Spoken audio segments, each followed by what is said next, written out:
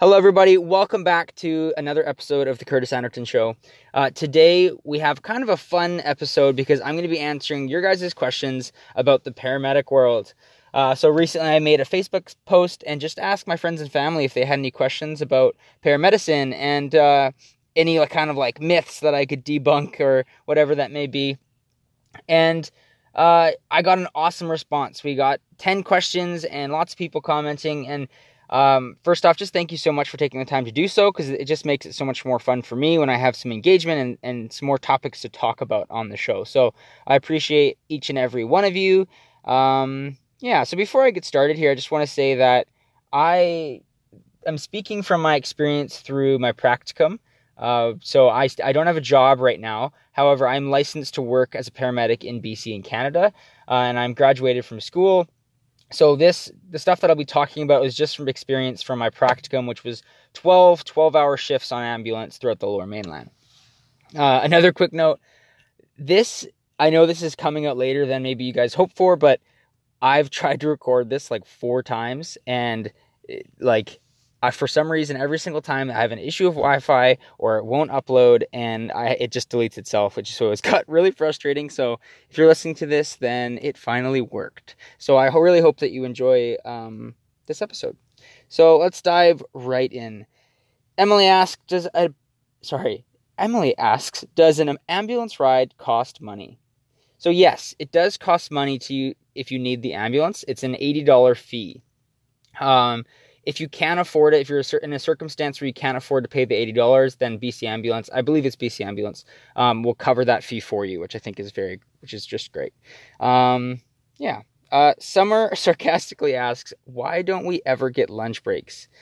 So Summer became a paramedic a few years before me, and she was one of the main people who encouraged me to pursue this career. So I think it's awesome that Summer asked the second question out of all this. So so basically, depending on where we're working, it can be crazy busy, and we don't get scheduled breaks. We don't get 2 15s in a half an hour. That would be amazing. We basically have to go to a call when we get dispatched to it. So we really don't have much of a choice on when we get to eat. I had shifts on call where we were in busy areas, and I started at 6 a.m. and I didn't eat until 4 p.m. So it just kind of depends on where you're stationed. In other circumstances, you got lots of downtime and you're able to eat at normal times of the day. Shelby asks, why don't paramedics ever run to the scene of a major accident? So in this situation, you guys might often see paramedics get out of the ambulance, maybe at a car accident or whatever that may be, and take their time and walking and taking their time getting out of the ambulance, and they just don't seem like there's a lot of urgency going on. And it frustrates a lot of people, because especially when they're in crisis and they see help walking and taking their time, it's frustrating. So I'm going to explain that right now. The reason that is we're trained in school, and they push this a lot on us, and it's really important, is our personal safety as paramedics. That's our first priority when we go to a scene. That's the first thing we go over. Is we pull up with our ambulance, we look out our windshield, we make sure it's safe to get out of the ambulance and we're not going to get hurt in any way. And then as we're walking up to the scene, we have to make sure that it's safe for us, it's safe for the patient, it's safe for everybody around. And also, what do we need? Do we need backup? Do we need more stuff from the ambulance? So what's going on? And take that time to process it and figure out what we're going to do. And so that's why we walk. Another important reason is, in circumstances of major crisis, emotions are very high, adrenaline's flowing, and things can get very chaotic and out of control. And I've seen it so many times where things are just kind of going nuts when we show up. People are screaming, people are freaking out, and the attendant or that paramedic who's leading that call walks in, speaks calmly, and explains what they're about to do, and literally just takes control of the whole situation and just brings everything down a notch and takes everything into control. And so that's a big part of it as well, is if we're rushing into a call, we don't have time to process that. We also give the look that we're rushing and we're nervous or whatever that may be, and it doesn't really help the situation. By us running, it would just make things more stressful, because then the people who are hurt know that it's bad. So it's a big part of our safety, as well as making sure that we are there for you guys and making sure that we're in control of everything that's going on. So in my experience, that's why, and why we talked about it in school. So I hope that answers the question. Janelle asks, what do you guys do on your spare time? So again, this kind of depends on where we're working. If it's really busy, we don't have a whole lot of spare time. If we're in a quieter area, then like this is something I didn't know about BC ambulances. Like I thought that you go to a call and then you go back to your station and then that's your day, like constantly. But kind of how it works is you are working for 12 hours, depending on like the ambulance you're working on. There's different like kinds of shifts, but say if you're working on just like a basic full-time car, you're working for 12 hours and you kind of can do whatever you want as long as you respond to the calls when they come in from dispatch. So we could be getting coffee, we could be going out for lunch somewhere. At one shift I sat on a beach in a parking lot. We had a crossword puzzle. Like it kind of depends on the person and where you are. Maybe you'll get groceries for the rest of the day. So it kind of varies, but the main thing is we just have to be able to respond when a call comes in over the radio. So Tom asks, what is the craziest call you've ever been on? Now, this is a very common question, and I understand why, because paramedics obviously see a lot of things, same as firemen and police, and people always want to know, what's the craziest thing you've seen? And so this question, I am going to save for another episode. I want to be able to go into a bit more, make it more of a story and talk about it in a bit more depth. And that's kind of part of the podcast, is I want to tell stories and share those things. I think they're interesting and I enjoy sharing them. So I'm going to save that for another time, but I'm going to give you guys a little bit of a teaser.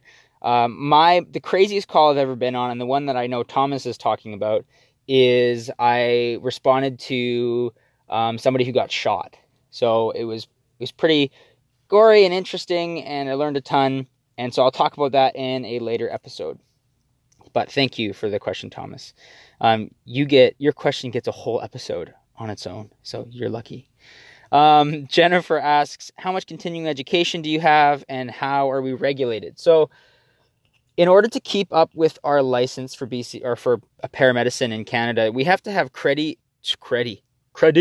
we have to have 20 credits of education every year to maintain our license. So that kind of varies, and it's up to us to do that on our own.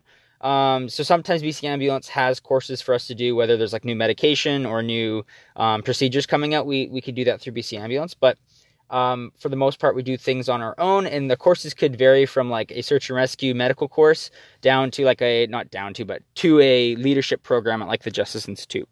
We just need to make sure that we get those 20 credits. So that's how we are regulated. Cody, who is another paramedic and was one of my instructors during my practicum, asks, what was the difference between kind of my thought what emergency looks like before I started working on ambulance, and then like what was it actually like? So this was kind of a hard question because there's so much things that I could talk about, and I know for sure after this podcast I'm going to be like, oh, I wish I said this, I wish I said that. So something that I was not anticipating about being on ambulance and being in emergency situations is like how much is going on. And I kind of underestimated it, and I knew that it would be complicated, but like when you're in school, you have a acting patient who's one of your buddies laying on a floor in a square room with perfect light on a nice comfy mat, and you work on them. And we talk about how different circumstances, it's going to be harder to get to your patient and all this stuff, but like I never expected how much effort and planning goes on when you get to a situation, you get to a home, and your patient fell between the toilet and the bathtub. You can't see their face because they're face down. The bathroom's so tiny you can barely fit 2 people in there, let alone your partner and then firemen to help you if you need to do CPR or something like that. So, and the lights are out in the bathroom. Like there's just so much that can go on. And there were so many different calls that I had where we had to use 4 paramedics, 4 firemen, make an exit plan, carry the patient out, move her from A to B just so that we could work on her or him or whatever that may be. Like it's pretty crazy how much goes on. and how much you have to think about. It's not just that patient and what's going on in that moment, but it's what could happen in the next 20 minutes and what will we need when that does happen. And is this person going to be okay once we start moving them, or are they going to decline and we're going to have to do interventions? Like, there's just so much more going on than I anticipated. And so, yeah, and another thing was like something that surprised me. There was kind of a different questions within this question, but something that surprised me was like people treat you very poorly. And like, this is just life in general. People just at oftentimes don't treat people very nicely. But I was kind of surprised, like when somebody calls 911 and they need help, you'd think that they'd be like grateful that you're there. But a lot of times you'll show up and people are just so rude. And I guess that's just life. That happens in every job. It doesn't matter where you are. It just happens. But I just was kind of surprised. I didn't think it was going to be as bad working as a paramedic, because like we're there to help you. So that was kind of like a little bit surprising for me. I'm trying to think of some. There's also like, I was also surprised. This kind of goes on with the other question, which is, what didn't you see that you thought you would? I was kind of surprised, like 90% of our work as a paramedic is working with elderly and house calls and not minor by any means, but like not as much trauma and car accidents and like the trauma that I was anticipating. Like, we talk about major accidents so much in school because they have to teach us the really stressful situations so that when that happens, you're prepared for it. And there's like, they don't talk a lot about the basic stuff in school because that's just something you're going to deal with all the time. So I guess I was just surprised about how, how little there was major trauma I was anticipating. When you think of paramedics, you think of like crazy car accidents and gunshots and stabbings. And of course there are those things. And I've heard thousands of stories, but it's not like an everyday occurrence. It's definitely not. So that was surprising for me for sure. And that's something that I thought I would see that I didn't. So, and again, there's so much more stuff I could talk about, but that's just what comes to mind right now in this moment. Question number 8. Are paramedics an essential service? Now, Shelby asked this because she knows that it fires me up. I learned this in like the beginning of my education. I don't know if this has changed. So in our community in BC, like we have our essential services, which you can imagine like firemen, they're essential services, right? Police, essential services in our community to make sure that our community is safe and that things are okay. What I did not anticipate is that paramedics are not considered part of that essential service in our community, but liquor stores are. So I'm just gonna let you guys sit on that one and move on to the next question. Nelson asks, is it illegal to not have a smartwatch? And do you guys ever use your smartwatches on your patient to check heart rate? So no, it is not illegal. We don't need to have smartwatches. And if we do have a smartwatch, we actually don't use them on our patients at all. That is just our own personal preference to tell time and to manage the situation, what's going on. But we wouldn't actually use our personal watches on a patient. We have like tools and stuff to do that for us. So no, we do not use smartwatches on our patients. All right, I got to flip my page here. So Janine asks, what is the biggest learning curve that you had to go through kind of in the reality of in the paramedic world? So again, there's a lot of learning curves that I had to go through. Like there was tons. It was a whirlwind.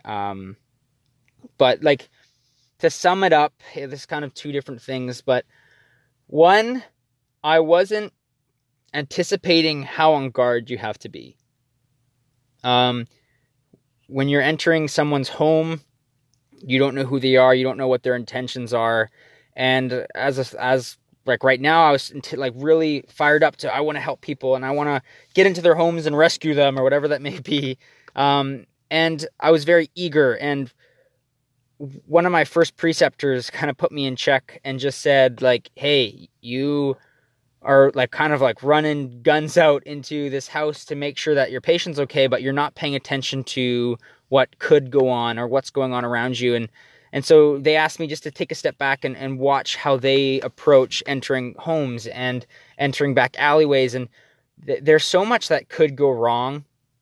And there's people out there who want to harm people, and they don't have good intentions. And so there are situations where, like, if I'm knocking on a door and I don't know who they are, I don't know what I'm walking into, like, take a peek in the window. Don't stand square to the door, like, stand off to the side. So if someone does come out intending to harm you, you can get out of the way. You're not in their direct line of attack or whatever that may be. And how you're positioning yourself to the patient, don't let them have room to hurt you in any way. And that was something I wasn't expecting, is to actually, like, worry about our patients hurting us. And it happens often. And so I learned very quickly from one of my preceptors, who was just amazing at this kind of stuff, is just, like, positioning myself where I can maybe exit the closest door and don't let myself get cornered, and, like, just putting myself in position of keeping myself safe and my partner safe. And oftentimes, you say we walk into a house, the partner would go and check a couple of the rooms to make sure that there's no one hiding behind doors or whatever that may be. And I was kind of surprised by it. I wasn't anticipating to be on guard so much. So that was definitely part of that learning curve, as well as similar lines.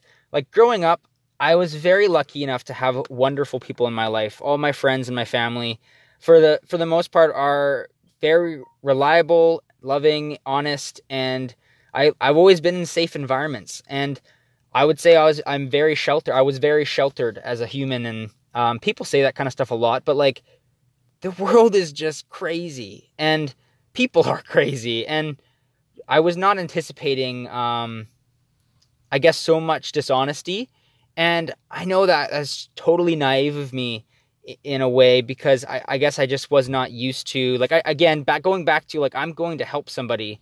I wouldn't expect them to straight up lie to me, and be dishonest about a situation. Like, I guess that's just something that I was surprised about. So for me, like, I've always seen the good in people and looked for the gold in people, and didn't have my guard up expecting them to be quote unquote shady in any way.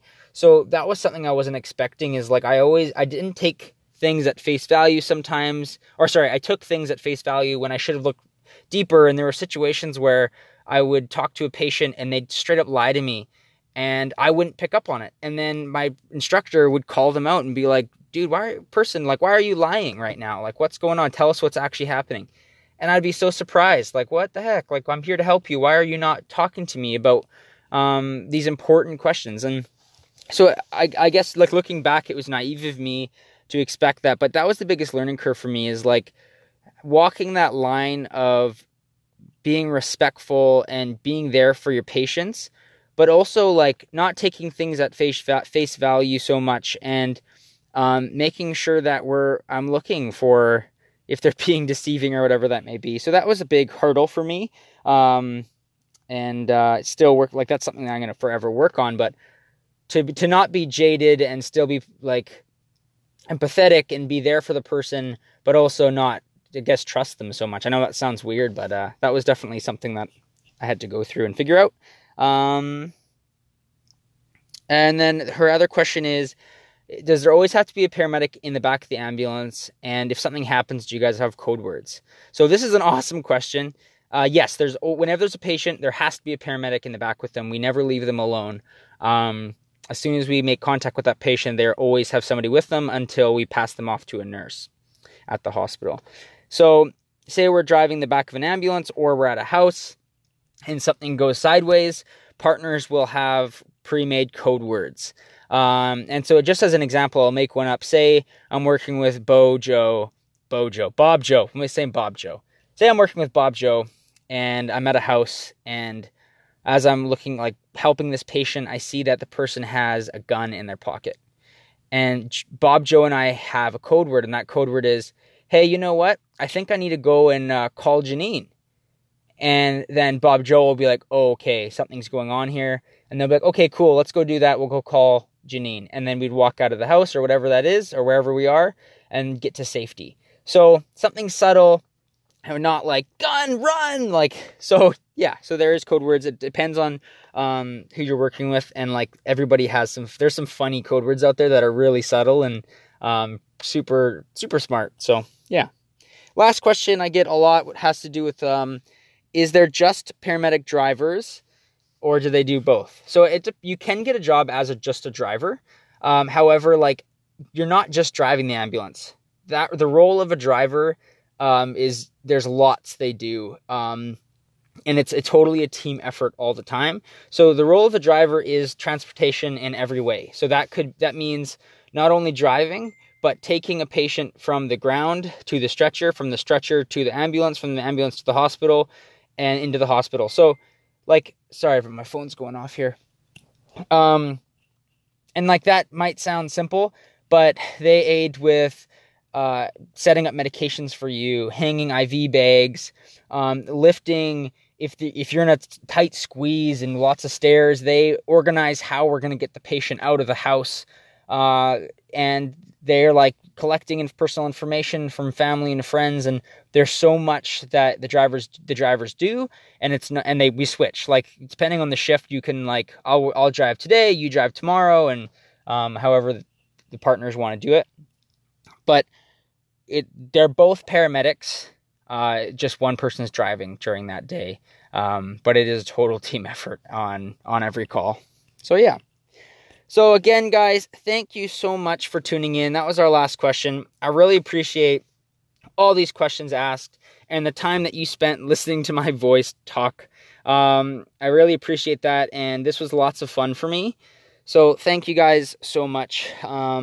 If you guys want to listen to more episodes, you can find the show on basically every podcast platform except for iTunes right now. I'm on Spotify, Google Play, and like 5 or 6 other podcasting sites. So if you want to listen to more, I'd really love it if you could go and subscribe and listen to more episodes to come. I'll be sharing more stories about different situations I was in on ambulance, as well as interviews with entrepreneurs and family and friends, and basically anything else that I want to talk about. So I'd love it if you join in and listen to more episodes. I would love it more than anything if you guys could share this episode with one friend that you think would enjoy it. And if you think this is something that you really enjoyed and you want to make a Facebook post and share it to all your friends on Facebook or whatever that may be, I would really appreciate that. It helps so much because I just get to talk to more people, and then more questions are asked in future content, and it just makes for more fun for everybody and for myself, and it just helps this little hobby of mine grow. So I would really love it if you could share it with somebody that you know. So thank you so much once again. I appreciate you lending me your ears. Have a wonderful day. You have what it takes, and go do something great today. Thanks, guys. I'll catch you in the next one. Hey, everybody. Welcome back to another episode of The Curtis Anderton Show. Thank you guys so much for your response from the Q&A I released the other day. I really appreciate everybody's feedback, and it makes me so happy that you guys are actually like listening and contributing your guys' questions. It makes it so much fun for me. So in this episode, I'm going to tell you guys a story. So sit back and grab some popcorn. It's story time with Curtis. First off, I just want to say this will not be the story of my craziest call. Now, I know I said in the Q&A that I was going to tell it, but to be completely honest with you guys, I've been sitting in my car outside of a coffee shop because I'm on Salt Spring right now, and I don't have Wi-Fi at the property that I'm working on, and so I need to have Wi-Fi to upload this. And I've went over the last story. I was trying to express and tell this story without giving away too much detail because legally I can't share a lot of information, and like from the calls that I've been on, to protect my license. And it sounds kind of like, oh, well, don't say names and too many details. But I still have to figure some things out because there was police involved, and I just want to be careful about what I'm sharing on the podcast because I've heard stories of medical professionals sharing things online and the medical board hearing out about it and losing their license because they're not careful about what they share. And I could see how easily it could happen. So I just want to make sure that I'm being very careful about what I'm talking about on this podcast. And so to kind of like practice telling a story with being vague, I'm going to start with some other stories. So apologize for the kind of the cliffhanger and making you guys wait.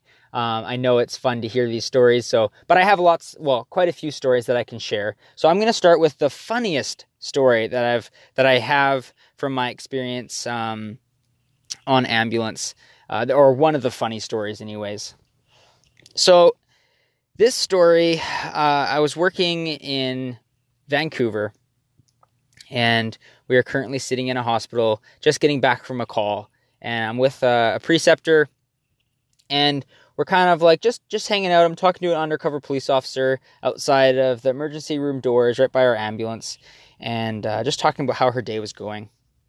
And then the radio chirped, and dispatch was calling in a unit in the local area and saying that there was a stabbing. So my ears perk up, everybody kind of stops talking and turn their ears to their radios, and my preceptor immediately jumps on and just says, "Hey, can we please get on this call? I have a student, and we need to get him some experience," basically. So first off, thank you, preceptor. You know who you are. It was a fun experience. So, but dispatcher gets back and just says, "Hey, yes, you can go on this call. You guys are close. It's yours." So we run down to our ambulance, hop in. I'm all excited because it's a stabbing. Like, this is where I can use my skills that I learned in school, and I haven't been to a trauma like this before, and all these different things that are going through my mind, like what I get to do and what I'll be experiencing, and like it's a fun it's kind of like it's a fun flow of emotions when you're heading to a situation like this. Like, the mixture of adrenaline and then trying to process what you actually have to do it's just a whole fun experience. So we hop in the ambulance, and lights and sirens, and we're blaring through the city heading towards this call. So immediately my preceptor just starts asking me some questions like, "Okay, so what's your plan here? What are you going to do? What might we need? What are you going to watch out for?" And just talking through what's about to happen. So as we approach, we continue to get updates. Okay, so there's a stabbing in a local park. Okay, now there's 2 patients involved. So immediately we're like, okay, we're for sure going to be needed. If there's 2 patients, like, there need 2 ambulances for something like this. So I'm like, yes, finally I get some like action. And I know that sounds morbid, but when you become a paramedic, these are the stuff that you want to experience. And these are the kind of the fun simulations that we have in school, where you get to do a lot of stuff and practice a lot of skills. So I was looking forward to putting all these skills that I learned in school to the test. So we're ripping our way through the city, and we're approaching the area where this stabbing took place. And as I could see the lights of the police officers surrounding the area, we get called off. Dispatch tells us to go and kind of on standby. So we pull over in a parking lot close by, and our driver stops and turns to us with kind of a look on his face, like he's about to smile, but at the same time kind of like worried. And he just says, "Guys, we don't have any gas." And in that moment, we just all of us kind of broke out laughing, because like, we have to get back to the hospital with our patient, and you can't shut the ambulance off because there's lots of batteries on board. And if you shut the ambulance off, like, batteries will die, and then you won't even be able to use your vehicle. So we have to leave it running. We have literally no gas. The light is on the dash. We're kind of chuckling to ourselves like, I can't believe this happened. And we sat there for about 5 minutes waiting to get the okay to go to this call. Now, in these situations, like from my experience anyways within school, you can either get a call in to go and check out the patient, or it was already taken care of by another crew, and you get called off and you kind of go on your way. So I was just kind of praying secretly that we would get this call and I wouldn't have to go back to the station, and I would be able to experience this. So finally, we hear back from dispatch. Radio chirps in and says that we're good to enter. So we're entering to this park. We hop the curb, and we're tearing across this baseball field, which is like tons of fun. And I can see through the tiny little window that I'm in the back of the ambulance, because there's only 2 seats in the front. So I'm in the back, kind of where we would assess our patients, looking through this like 2 foot by 2 foot window out the front window. And I can see the lights of a police car, and I can see a patient laying in the grass and 2 police officers standing over him. So I'm like, yes, here we go. This is serious. Take a deep breath, process what I'm about to do.